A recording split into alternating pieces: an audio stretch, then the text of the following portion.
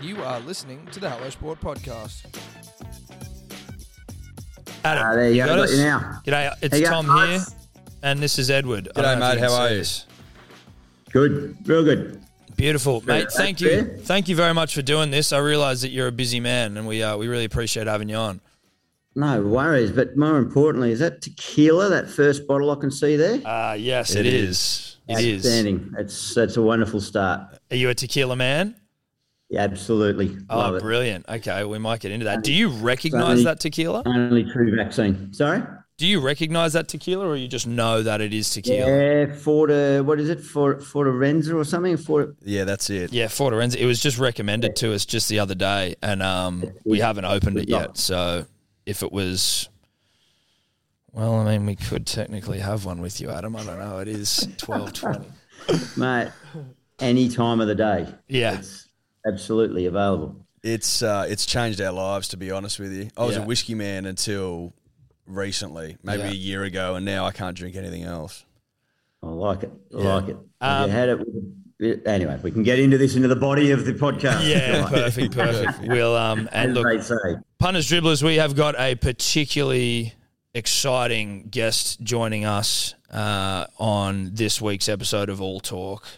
An all-timer, Eddie. We don't often have all-timers on the show. You don't all the time have all-timers. No, but, very rarely. But we've got an all-timer in our midst right now. We Tom. do. An all-timer in the one and only greatest wicketkeeper of all time, Adam Gilchrist, coming to us from, I'm not sure, we'll find out, but Adam, how are you going? Thank you very much for joining us. We really appreciate it.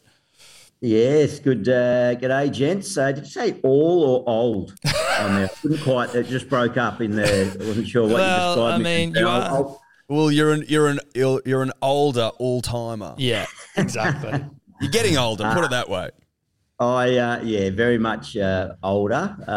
But nice intro. Thank you. Thanks for the welcome. I'm in Perth. Yeah. So we're not technically locked away over here anymore, but we're still a little bit isolated over here. But it's always good to catch up with people externally outside of WA, and always good to see you boys looking very relaxed. Yep. Typically your way. Thank you very much. Now, so you do, from WA, you do the breakfast show with SEN, Gilly and Goss, sorry. And then you've also got your own show, which is Catching Up with Gilly on SEN, which is a bit more of the long-form chat like we're doing here. And you've got your Fox League commitments. How are you – does this breakfast show run over the summer? Because I imagine getting up at Sparrow's Fart and then rolling into a day of, cricket commitments would be quite taxing. If you didn't look old, you would after that. Hey, my name's Gilly, not silly. I made sure that contract runs up until the end of the footy season, and once cricket starts, I'm out of there. Smart, Absolutely out of there. No, big Timmy Gossage, he holds fort through the summer, and he typically has someone come in and join him as co-host. But no, it's good fun. Good fun. I'm a bit light touch in the radio world. I'm just Monday and Friday. So top and tail of the sports weekend. Okay. Plenty of content. And as I say, if I've got a captain of the ship steering it in the form of Tim Gossage, who's very experienced campaigner and keeps it nice and straight. So it's been good fun. Lovely. For some reason, I thought you were coming to us from India. Have you been there recently, or have we just made that up? No, I was there this time last week. That's why I couldn't join you a week earlier, but I was back in India, my first overseas jaunt post-COVID, or post-COVID turning up. I don't think we're post-COVID yet, but it's good. India, nice, lively place. Have you spent any time there, gents? No time in India yet. It's on the bucket list though, for sure. Yeah. I hear wonderful things about India. What were you over there for exactly? I was there with the University of Wollongong, which I'm a brand ambassador, have been for about 14 years. We've been going over, not just to India, but globally, a whole lot of different things that we've got on, partnerships with other organisations, students, exchange. We're back there. It was good. We're launching the fact that we're going to hopefully open a campus over there, which will be exciting. So are you an alumni? That seems like that's a nice gig. Yeah, it's been a wonderful partnership. I was enrolled out of school to go to UOW, my brother's alumni, and I thought I'll follow in my brother's footsteps. But at the time I got accepted in to do PE teaching, I'm from a family of teachers. I deferred for a year and went to the Cricket Academy. I was given a scholarship down there. So I thought I'll see where cricket takes me. And 20 years later, it took me straight back to the uni, which was an interesting journey. But it is a good gig. It's a good university. And I suppose, as I say, without getting too boring and serious, I've realised the importance of education coming from a family of teachers. So it's nice to be able to blend education, sport and India, a country that's been very kind to me. And we've got a shared sort of bond of cricket. It's nice to mix it all in. How does it go over in India for you these days? Do you have to wear it as skies, or do you sort of embrace it? Or have you been forgotten? Don't worry. I was wondering that 2.5 years. I was thinking, I've gone to India every year since 1996, my first trip over there, and fascinating country. But I was wondering about my currency, and typically in India, if you've even picked up a cricket bat in your backyard, you get mobbed. So to be an international cricketer, they know everything. They love it. It's proper religion. So I went over there and I was in an airport, had the face mask on, which everyone in the airport's wearing the face mask, and not much attention. I was starting to get a little bit disappointed, a bit frustrated. I thought maybe my values dipped. But finally a bloke come up and tapped me on the shoulder, turned around, he says, you Gilchrist? And I said, yeah, mate, yeah. And one of my colleagues said, oh, how'd you recognise him with the big face mask on? He said, I recognised his forehead. I don't know, my forehead's getting bigger and bigger, funnily enough, the older I get. But, that's how he recognised me. Wow. So I reckon that in the years might be a giveaway. Is it like the intensity of the Indian fans? I don't know whether it's because of just the sheer amount of people that live in India, but was there ever times where that was overwhelming, or did it take a while to get used to things like that when you were going over there? No, I think, let's be really honest, any cricketer that's feeling a bit flat and low, all you do is go to India. It's so good for the ego. You get over there and they love you and adore you. And you're not used to it at first. It's quite exciting.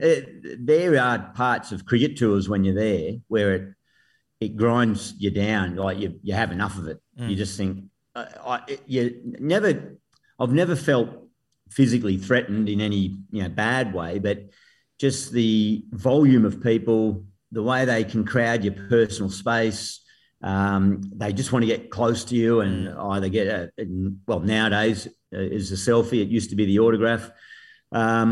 But your little sanctuary is your hotel room, and that's where you can get in behind that closed door and you're just locked down. But of course, then you order room service and about 4 blokes bring it in and sort of stand around for the obligatory autograph session. So it's hard to escape, but it is, it's fascinating. It's great. You can feel top of the world, you can feel bottom of the world, and all the emotional roller coaster in between, and that's on and off the field. So it is a wonderful experience. On the tours you went over there, who was the most beloved of all the players you used to tour with? Yeah, Brett Lee was until he started singing, and then that sort of saw him fall away a little bit. But Steve Waugh, Mr. Wog, they called him. I think Steve was the pioneer of opening, I think, as a player group, opening our eyes to what India was all about, how to go about it, how to sort of, wonderful term, embrace it and get out there and amongst it. But not everyone embraced it as equally as much as Stephen. The late, great Shane Warne didn't quite get there, certainly from a food aspect.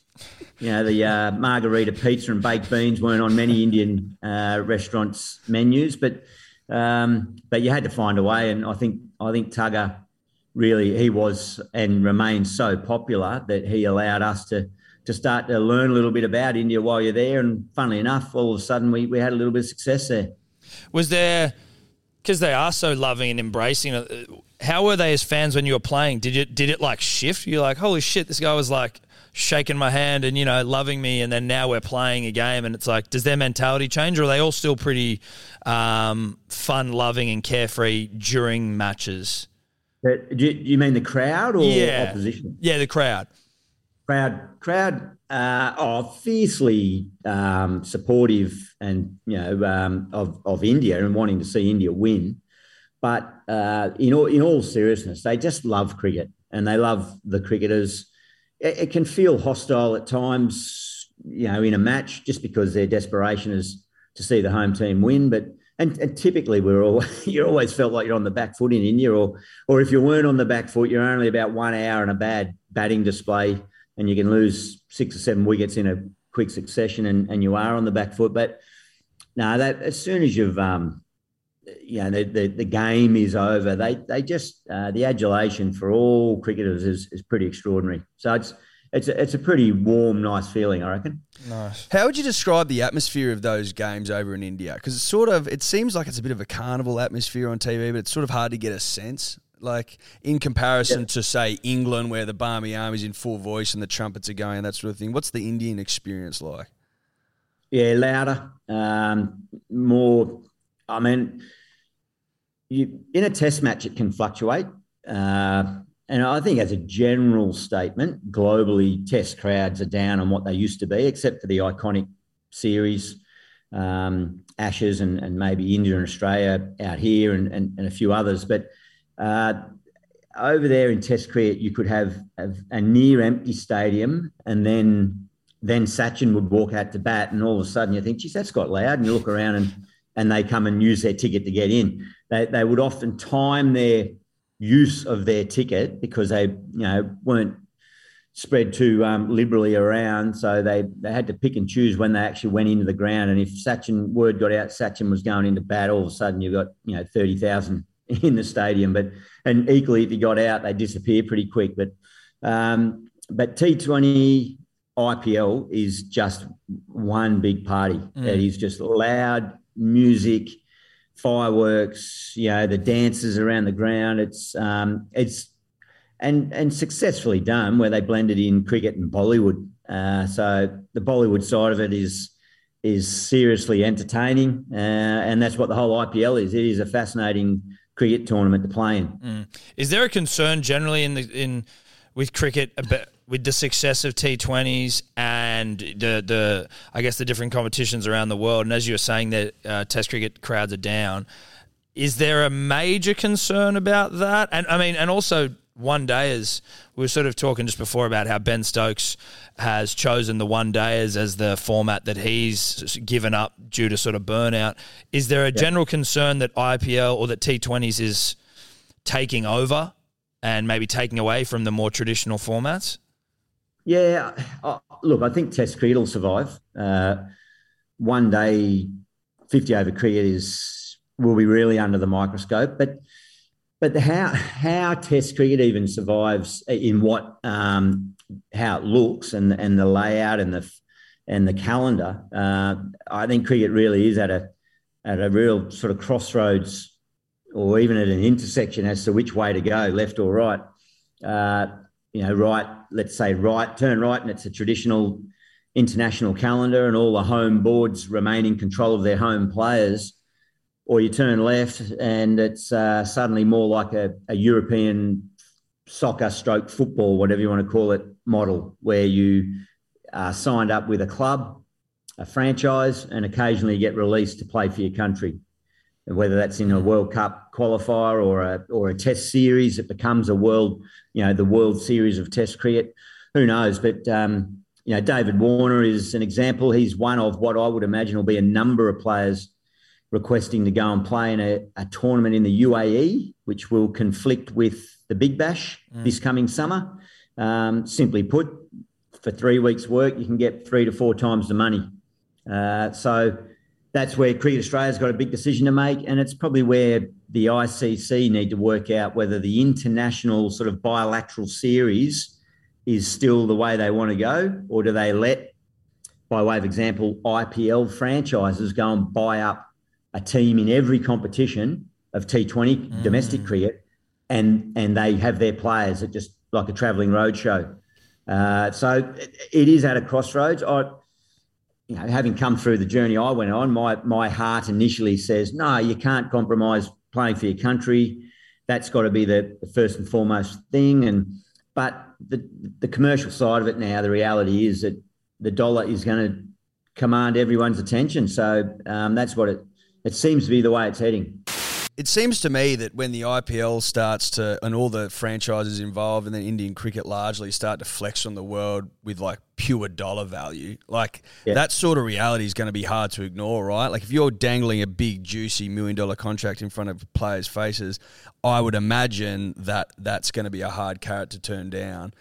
And off the back of that, do you think that will help sort of like streamline the season a little bit more? Because it seems at the moment like it's all over the place. Like you've got to choose between, you know, an IPL here, or maybe there's like a one-day tournament going on here, and then there's a 2020 tournament there. Like it feels a bit chaotic at the moment. Yeah, that's a fair call. Even as a cricket lover, it's a bit confusing as to what's going on, who's playing where. I mean, you know, and to the point where there's been, even Australia's done it. At one point, while the test team's over about to play a test match, there's a one-day team somewhere else in the world representing Australia. India are starting to do that more and more. So confusing the fans, I think that showcases how in football, every week, you know, your team's playing. You know, every weekend your team's got and you can see the schedule a long way out. So, yeah, that's going to be interesting to see, again, what decision cricket administrators make. And the dollar, the one thing I'll say about that is, yes, the players inevitably going to be drawn by the dollar and understand they've got to earn a living. And I was the beneficiary of playing in 6 IPLs, the first 6, and that was after I'd retired from international cricket. So it's a brilliant tournament. I love the IPL, and that should stay there. Whether they're talking about having a second IPL later in the year, so that takes out another 7 or 8 weeks of the calendar. So it's going to get tougher and tougher. And this is all for commercial value, really. Let's face it. It's just for the franchise owners to get their slice of the $6 billion pie that was the TV rights. Jesus Christ. But so again, use David Warner as an example. He's only in that position because he's played just about 100 test matches. He's played nearly 200 one-dayers. He's built, a back catalogue of work that he warrants that value. I guess as a young cricketer coming in, if I was advising a cricketer, I'd be saying, just be wary of chasing the dollar. David Warner did that because he loved the game and he just played it. And that's what I remember. You just played it. And if you got picked in a team, brilliant. To sit there and go, right, I just want to get rich, which I think everyone loves to do that. Yeah. You got to still put a body of work together that means you're going to be able to command those fees. And so, be careful cannibalising the traditional formats or the traditional pathway, because as quickly as you might be headlines in a franchise, you'll be on the chopping room floor as well, as if you haven't enabled yourself to have a foundation of skill and talent and experience to survive a challenging time. Well, while we've got you talking just general cricket news, how did you see our recent performances against Sri Lanka? Obviously, the first test got a win. Second one, we got pumped. What do you think?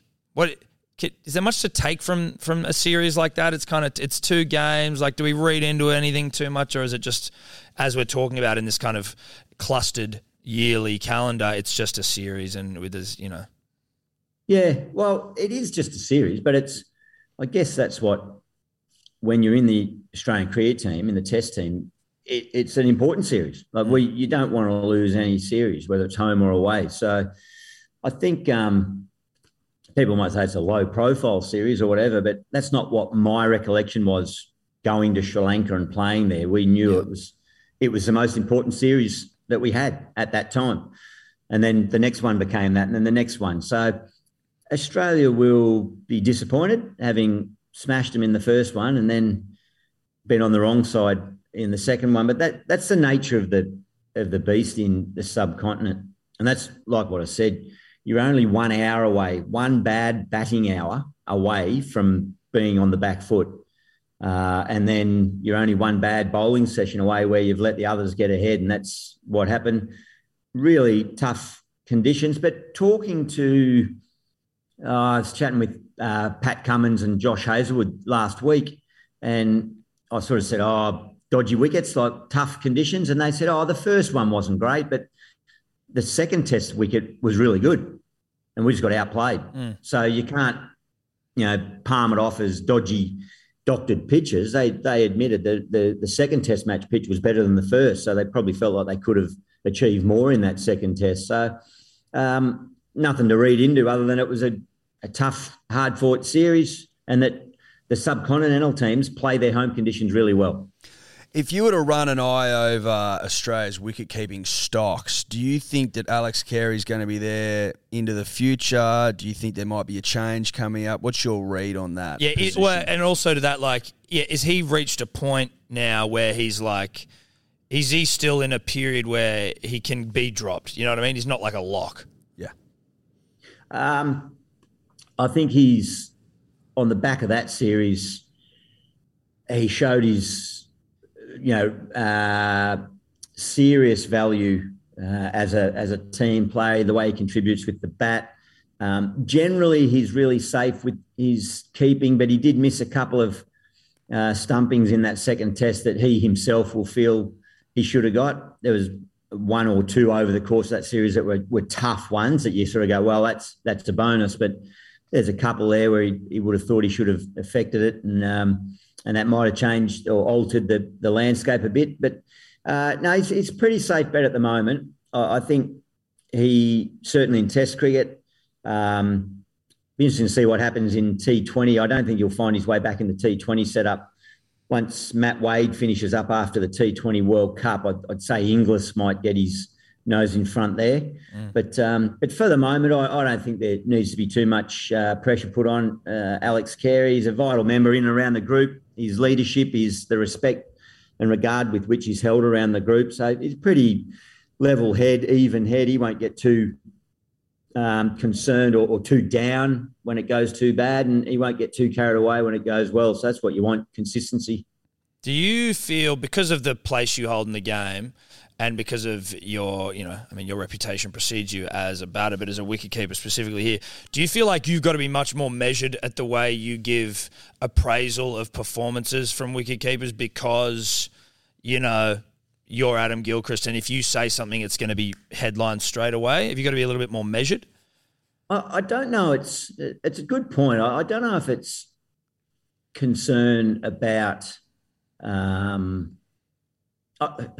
it becoming a headline or anything like that. I understand that anyone in any industry or sport that's had a fair bit of experience and certainly is in the broadcast game is going to get quoted or going to get attention. But I just try to think back to when I was playing, what I would feel comfortable with or feel accepting of by way of people's commentary or comment. And if it's, I wouldn't say I necessarily have to be measured, but I just want to make sure I think it through before I say it. And as I say, like, to use the terminology, Carey missed a couple that he would felt like he should have got. I would think that's fair and accurate. If I was playing and I had a tour in one particular tour in India where I missed a few and one or two of them were ones I should have got. Some people came out and said that was disgraceful. How can he miss that? And that was people that hadn't even wicket before. So sounds like sort of shit we say. It sounds like me and Eddie. No, I get that. And that might be me when I'm watching the footy. I've never played a game of AFL that I remember, but it's you're just trying to be balanced. And I guess I'm probably also, having been out there in the middle, you just don't want to fuel it by adding more pressure by saying something too dramatic that then is going to make it more challenging for the people out there. You care for these blokes because I'm fortunate to get to know them and you're just trying to help them out. Is there a world, is it crazy that where Tim Payne has any sort of path back, or is it now a bit like, let's look at the next generation? Because obviously, when he departed, it wasn't based on form, right? So if let's say Carey got sick, I don't know, but is Tim Payne even in the conversation anymore, or is it just next up? No, he's not. Well, he's not playing any cricket, is he? And I don't know what he's going to do this summer. Whether he's going to attempt to try and play some state cricket and get back in there. I suspect not. It's been a really tough road for him, and he's really been had to deal with a lot publicly, had to deal with a lot obviously privately. So I wouldn't expect. We'll have to wait and see whether he has an appetite to play any cricket at all. But I wouldn't think there'd be any way that he'll be even looking to try and force his way back into the top level. I'd be surprised, but that's, as you say, that wasn't a form thing, and he was doing a terrific job in a cricketing sense, leading that team. How does it make you feel, right, when one of our wicket keepers goes to the crease and they don't score a 50 and everyone gets pissed off? Because, you created this environment where not only did you keep your dick off, but you could go out and score 100 off 60 balls. And now it's just, even all these years later, there's still a bit of an expectation that our keepers can bat really well because of they do bat well, though. I mean, has a wicketkeeper scored 100 since you? I don't know if they have. Yeah. Oh, they probably have, actually. I take that one back. Or two. Haddon and Wade have got a couple, but out, but, not enough. Brad Haddon did not enough for mine. Oh, mate, the white ball cricket changed it. 50-over cricket came in, and all of a sudden, everyone had to chip in with two facets of the game. So, but we're well stocked for wicket keepers around the country. I reckon we got a few there that could very well go on and produce a good. Josh Philippe, Benny McDermott, Inglis, Carey's there. There's a good batch there. Yeah. Look, so you said you were over in India for the was it University of Wollongong? You said you almost went to University of Wollongong, but then the bright lights of cricket came along. What was, at that stage of your life, had you been earmarked for higher honours during your sort of, I guess your teen years and stuff? Had you always been a weapon? Had you always felt like that was something that was within reach for you? Funny one, that question. It's sort of like a lot of people say, "Oh, when did you know you were good?" And then it goes to, what else were you good at? And we were sitting around the change rooms once in a rain delay, and we threw the question around the teammates, what was your best other sport? And I sort of would say, well, not necessarily good at it, but probably my strongest other suit was maybe soccer. And then, Ricky Ponting said golf, because he plays off scratch, and got around to Mark Waugh, and he said soccer, rugby league, tennis, golf. He named just about every sport known to mankind, but which tells me two things.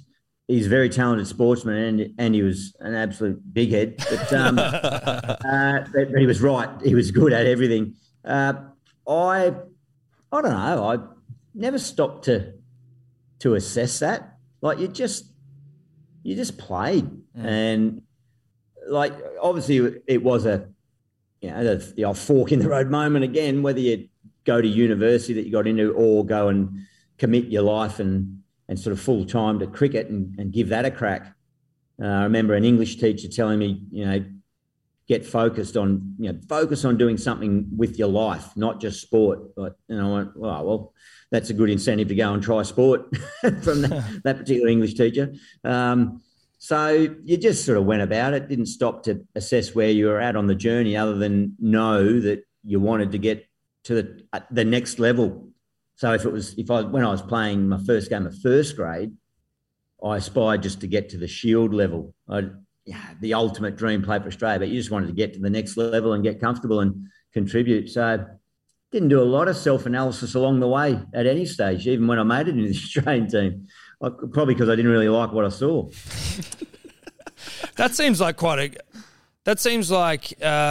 a good thing though. So was there not sort of performance anxiety, stress, things like that would, you weren't super critical of how you were going or anything. Yeah. You were just able to be quite relaxed out there. That's kind of I feel like there'd be, there's quite an effort made these days with young players coming through and things like that to try and free them of those expectations and keep them relaxed, whereas it seems like it came quite naturally to you.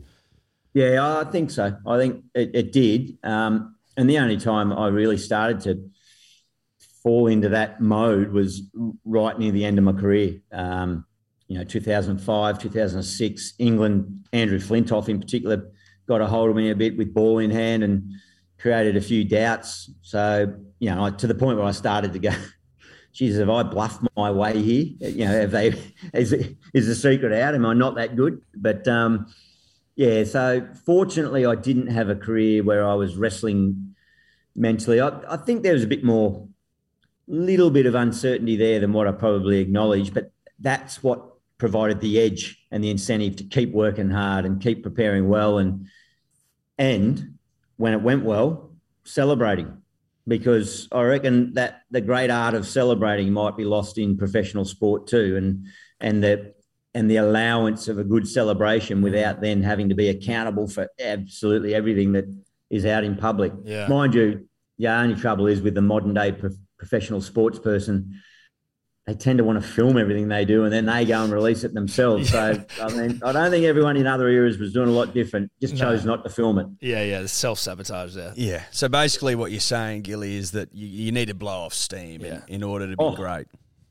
Win, lose or draw in a test match. I mean, if you think about a test cricket game, you're there 5 days playing, you're there for 3 or 4 days prior preparing. So your best part of a week to 10 days of focus and professionalism and concentration. And if there's one thing Ian Healy taught me on the 1997 Ashes tour, he was obviously the main wicketkeeper and I was reserve. He just showed me that at the end of a test, you got to let off steam, as you say. You just got to go out and find a way, and then you dust yourself off and get ready to get focused on the next one. But so I reckon I upheld my part of the bargain there. I reckon I did it. Was there a particular series victory or moment that elicited the greatest rip and tear from you and your teammates, and also wrapped in on that, who was the greatest ripper and tearer? We were a team that were very fortunate to be successful, so there was a number of celebrations, most series in fact. But look, India in 2004 was particularly pleasing. That was like the holy grail for our era, to win a test series in India. As far as celebration there, it wasn't any particular,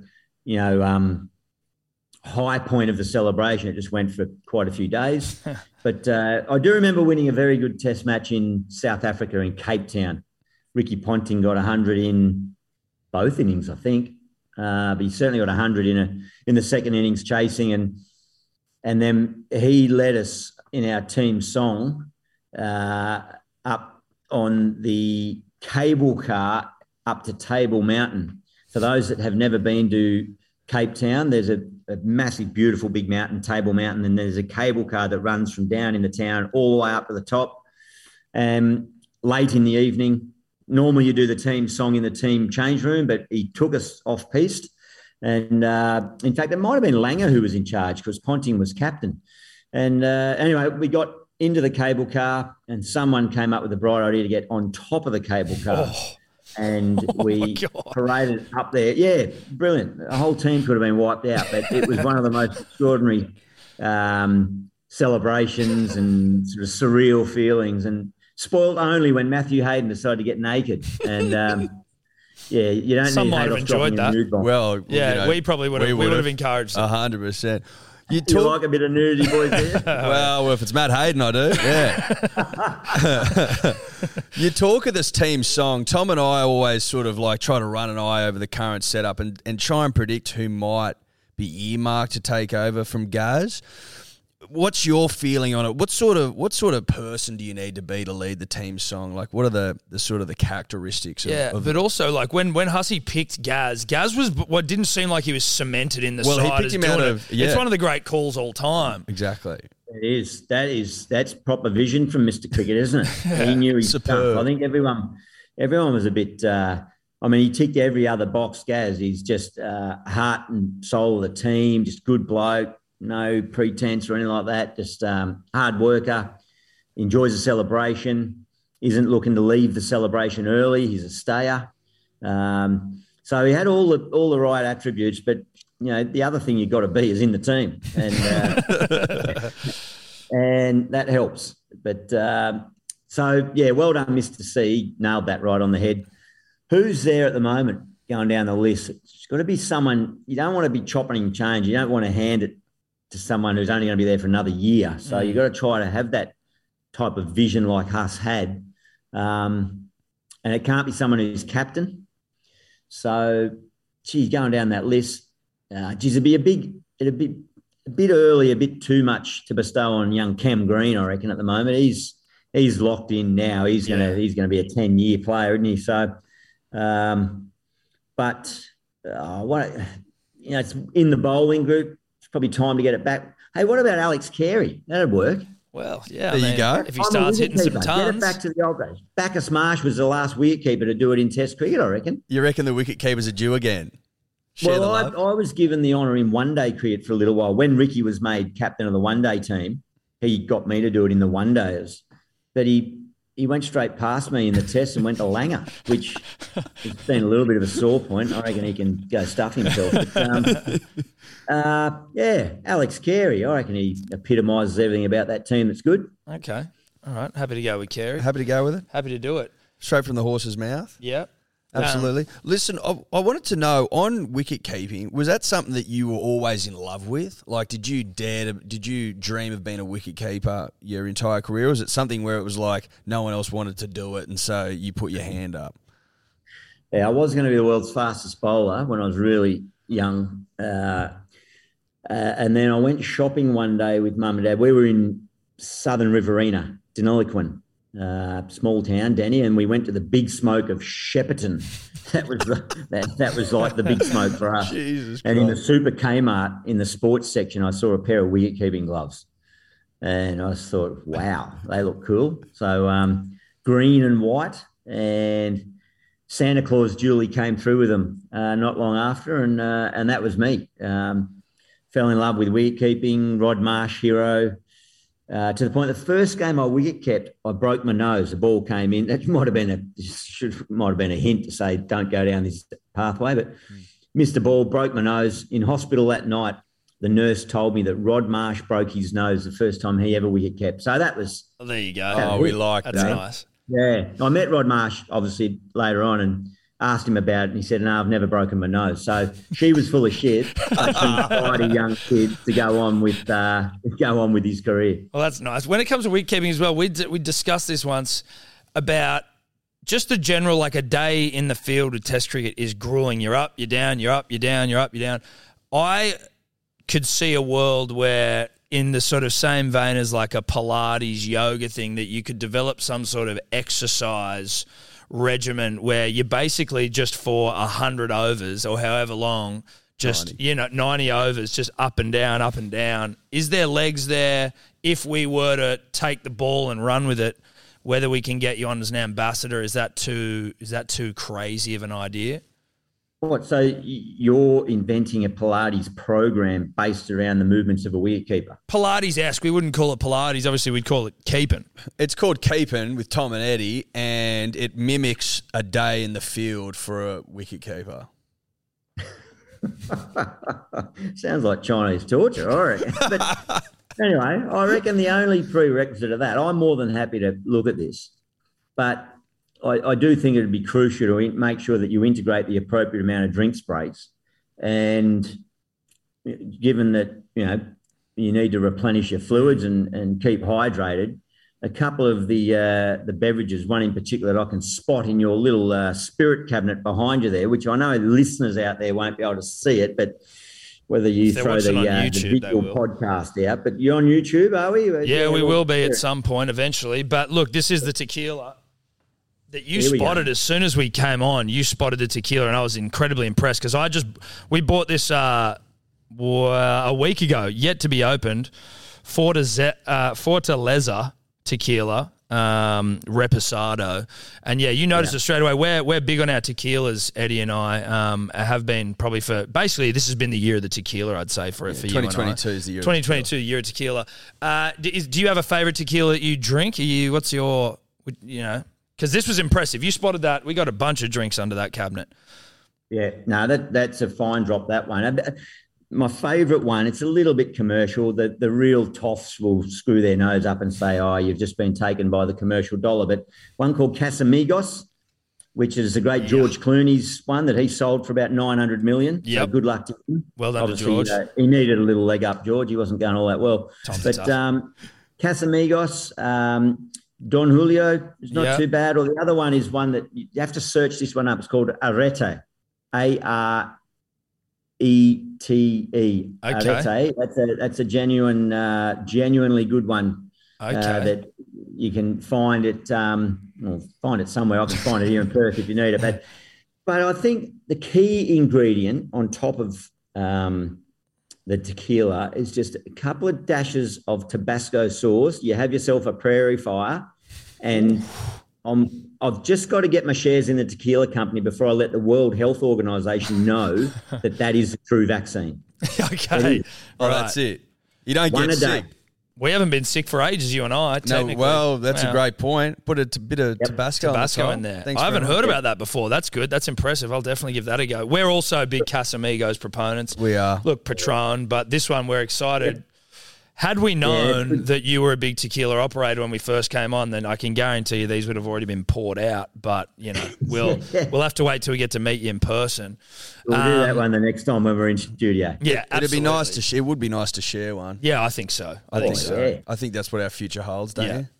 What else also the future holds? So we've had your great mate Ricky Ponting on the show as well. And, had a good chat with Rick. We also beat him in a coin toss. Don't want to brag, but we did. We beat the great man in a coin toss. Our best of 5. He lost the first one and made us go to 5. Incredibly competitive.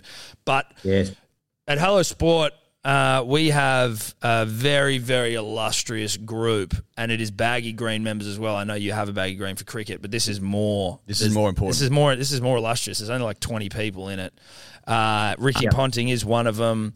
The great Peter Volandis is another one. And it's not all about big wigs. There are some regular punters who have earned their way to greatness as well. But we would like to. We've got one for you here. I don't know if the camera's picking it up.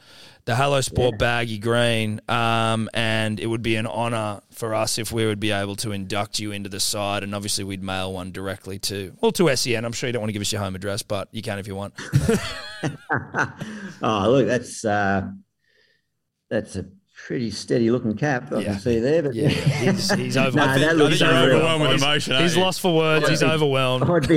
I'd be thrilled to be part of that 11. Any 11 that's got Ricky Ponting in there, or 20, or however many you got. Yep. But no, I feel privileged, guys.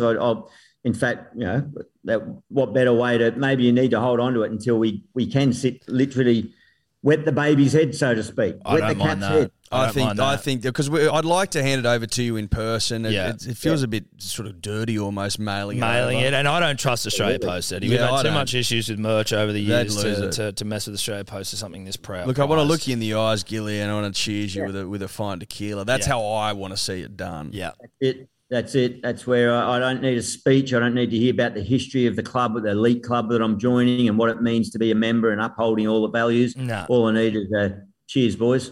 Clink the glasses and bang it down. Beautiful.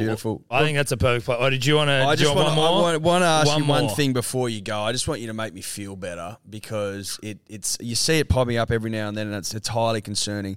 Is there any risk, do you think, that they will take Test cricket from 5 days to 4?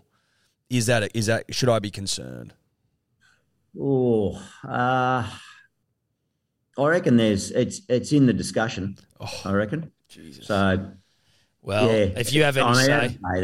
There's a whole lot that cricket needs to work out, what direction it's going, what's important. But, look, I haven't heard it mentioned for a little while, but it could easily be something that they consider to try and keep it relevant in the fast pace of the other games. So I'll wait and see. I hope not.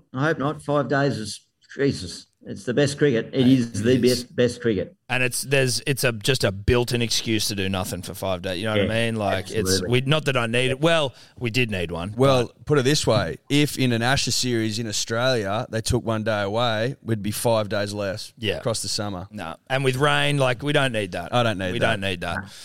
Adam Gilchrist, thank you very much for coming on, mate. It was genuinely an honour to have you on. Enjoy the rest of your day. Get some sleep. Breakfast radio is a nightmare. Look forward to meeting you one day and sharing a tequila and giving you that Baggy Green. Thanks, mate. Yeah, can't wait. Can't wait, boys. Good to chat. Good man. Cheers. Thanks, Gilly. Cheers, mate. Could you two just not talk anymore?